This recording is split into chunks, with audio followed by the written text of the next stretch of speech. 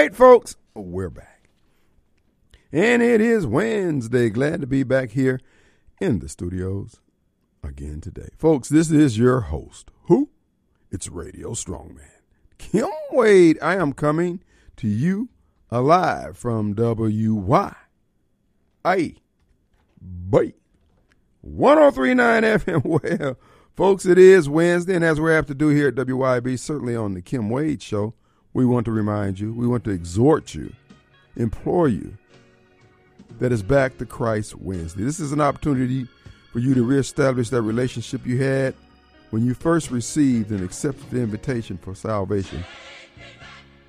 And this is your opportunity to get reacquainted, because, you know, the storms of life can get the beating on your door, and you can, there you go. That's for me. Get the beating on your door, and you can get distracted. You can get distant. You can get mired in sin. And you get a chance to come back and say, Lord, have mercy on me. I've fallen in so many different ways, and I just need to come and say, Lord, please forgive me.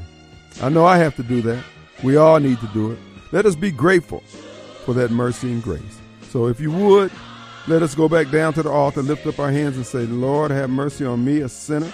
If you'd have mercy upon my family, upon our nation, upon our leaders, we'd be so grateful.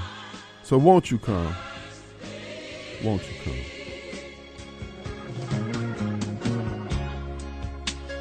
I feel that I'm so far from you, Lord, but still I hear you calling me. Those simple things that I once knew,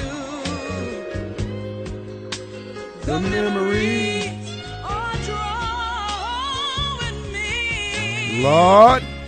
I must confess, Lord, I've been blessed,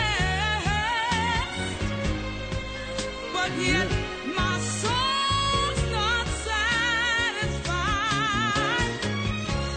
Renew my faith, restore my joy. And Lord, if you would, Then dry my weeping eyes. take me back. Take me back, dear Lord. To the place where I To see you, Lord. take me back. First all right, folks. Amen, amen, amen. And I would like to, somebody send me this here. I think it'd be apropos, since it is Back to Christ Wednesday. And it talks about grace is when God gives us good things that we don't deserve. Mercy is when he spares us from the bad things that we do deserve. And blessings are when he is generous with both. Truly, we can never run out of reasons to thank God. God is good all the time. Folks, you know, that's part of where we find ourselves today in terms of the conditions our nation's in, our world is in, our families are in, our lives are in, is because we've gotten so busy, we've gotten so distracted with all the other items of the day. The spiritual component of it is lost on us. And a lot of it is due to the prosperity. I mean, we don't have to wait for rain in due seasons for our crops to come in for us to have food on the table. The system that was built up by the white supremacists, as the angry folks would always say, built in almost a 2 or 3 year supply of surplus. And the world has gotten used to it. Certainly Americans have. And so we've gotten to the point now we don't say thank you as often. We don't, you know, we have to experience those bumps and tears and setbacks to realize that maybe I need to, you know, tip my hat and tip my head to he who threw up the sun, moon, and stars. But at the end of the day, this does not go out of style. Our parents were not wrong. The simple faith that they displayed and that carried us through will do it today. This is why many people believe this. And it's not that it's not true. It's just not as true to the extent as people try to make it. And that is that because a child or a parent is a single parent, or the parent or the child is a child of somebody with one parent or no parents, that they're automatically at a disadvantage. No, that child is at a disadvantage if he doesn't have the people who are walking in front of him, before him, walking upright. Oh, you can raise a child as one parent if you the parent walk upright. Child will remember that. And to you mothers out there who have young boys, you take them in between, say, 9 and 13, when they want to work and earn things, let them work and earn things. The people who are not your friends are those folks from the labor union who came in and said, child labor laws is too harsh. I mean, putting the child to work is too harsh. No, it's not. It kept them out of trouble, and it kept them focused. Oh, there's a reason why things were the way they were. There was a reason why Adam had it hard, why he had to scratch the earth. And yet we think we've come out with something better. This is why I just kind of dismiss all these folks with all these degrees in the compassionate sciences. Because at the end of the day, it's a job. And I mean, I'm not saying the money ain't green when you make it. It's green. But don't get beside yourself. Don't get to kissing yourself on the mouth, thinking about what a great person you are. Because at the end of the day, you really don't have anything. The evidence is all around us. Now, don't get me wrong. I was the beneficiary of a counselor early in third grade. I was being a knucklehead, and I didn't even know it. At the time I look back on it, I realized that the woman was a counselor. So I'm not saying counselors don't do a good job, but I'm just saying all of us need to take stock of ourselves, that we haven't invented anything new. That MBA, that PhD, that BA, BS is really not all that. It's okay, but it ain't all that. What's really okay, you think about your mama. Worked for less than minimum wage, raised all y'all, and still, I think about my mom. 11 kids times 9 months. And then you add in another 18 months, 2 years on top of that. Out of their lives, and they still managed to die with better credit than you and I have now, after making less than minimum wage, feeding folks.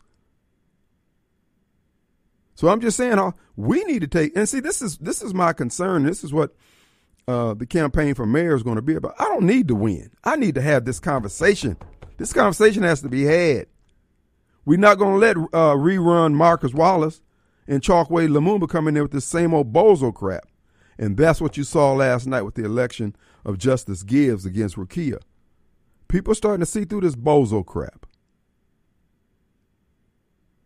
And I'm just saying all of us need to take inventory. We've gone off on some tangents, bought into some narratives that it has nothing to do with the price of eggs.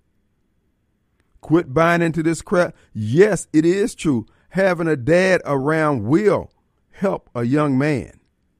But having a righteous mother will help all of society. Doesn't have to be perfect. Lord knows my mother had flaws I'm sure her contemporaries could tell me about. But on the main things, she was 10 toes down. My dad married a woman with 5 kids and had 6 more, making less than minimum wage or minimum wage most of his life. These folks, these were the true mentors of society. They didn't have no degrees. They had dirt under their nails and blue collars. But now we got folks who get their nails clean and their hearts are dirty. Couldn't trust them with a slice of cheese. I'm saying all this to say this, bro. We got some adjustments to make, black folks. America, but America for so long, black folks in America was the conscience of America, the soul of America. And now because of Jesse Jackson and his corrupt leadership has delivered to us the most godless leadership the black community has ever experienced. Even before we received Christ as a religion, our leadership wasn't as corrupt as we see it today, or bereft of any type of character or integrity. And the evidence is all around us. This ship of state is not moving.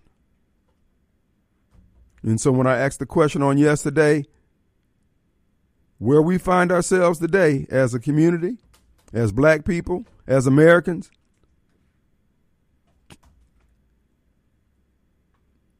was it because of a plan?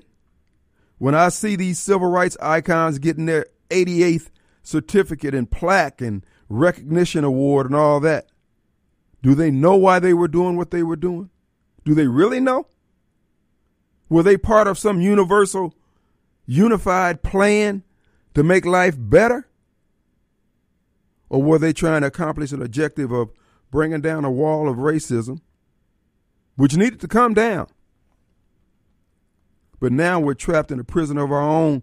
The prison that came about as the freedoms that we exercised led us into a deeper prison. Dude, think about where we are. There is something wrong with this picture.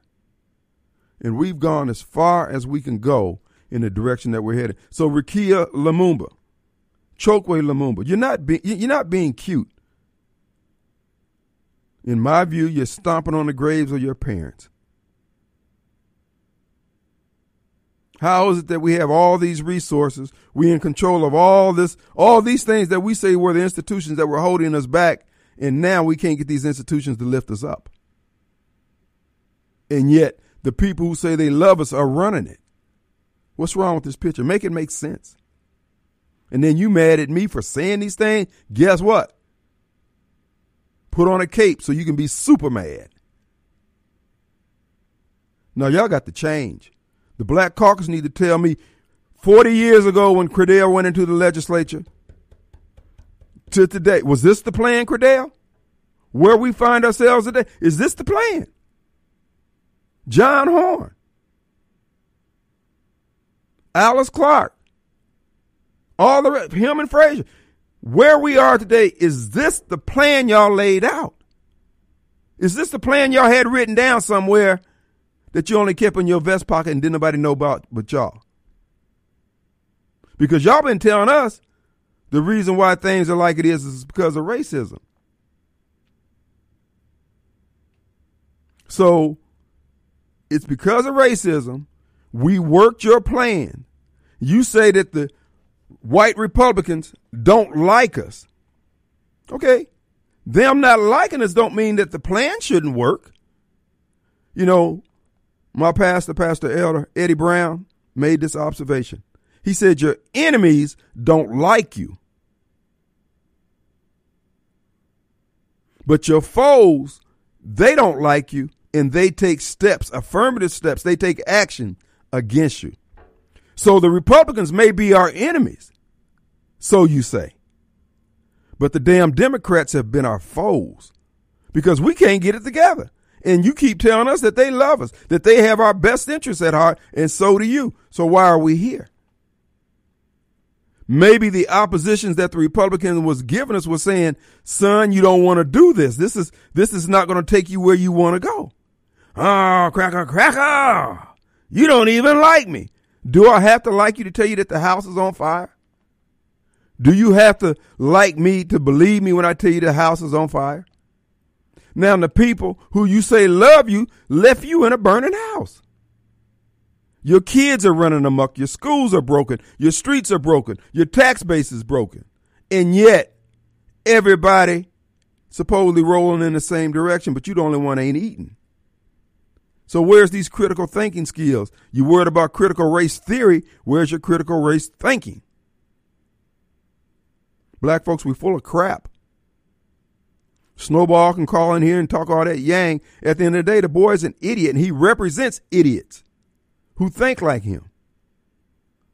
So this is, like I said, I know we'll have probably the largest turnout in the mayoral election here in Jackson just for people to vote against me, but this message going out. When we sit on the stage with Marcus and rerun Marcus and Chokwe Lumumba, let them explain the civil rights movement article. I'm not even going to address those questions. The moderator, you can just give it to them. I ain't even discussing that. We're going to discuss the guys who are trying to turn the deposit guarantee building into some apartments. We're going to discuss those people who've been trying to get the subdivision built down there off Sidewell Road and the city dragging its damn feet and then want to come and tax everybody else more because they don't have enough revenues when the man trying to build rooftops to generate revenues and the mayor's running around being black for a living. Screw this foolishness.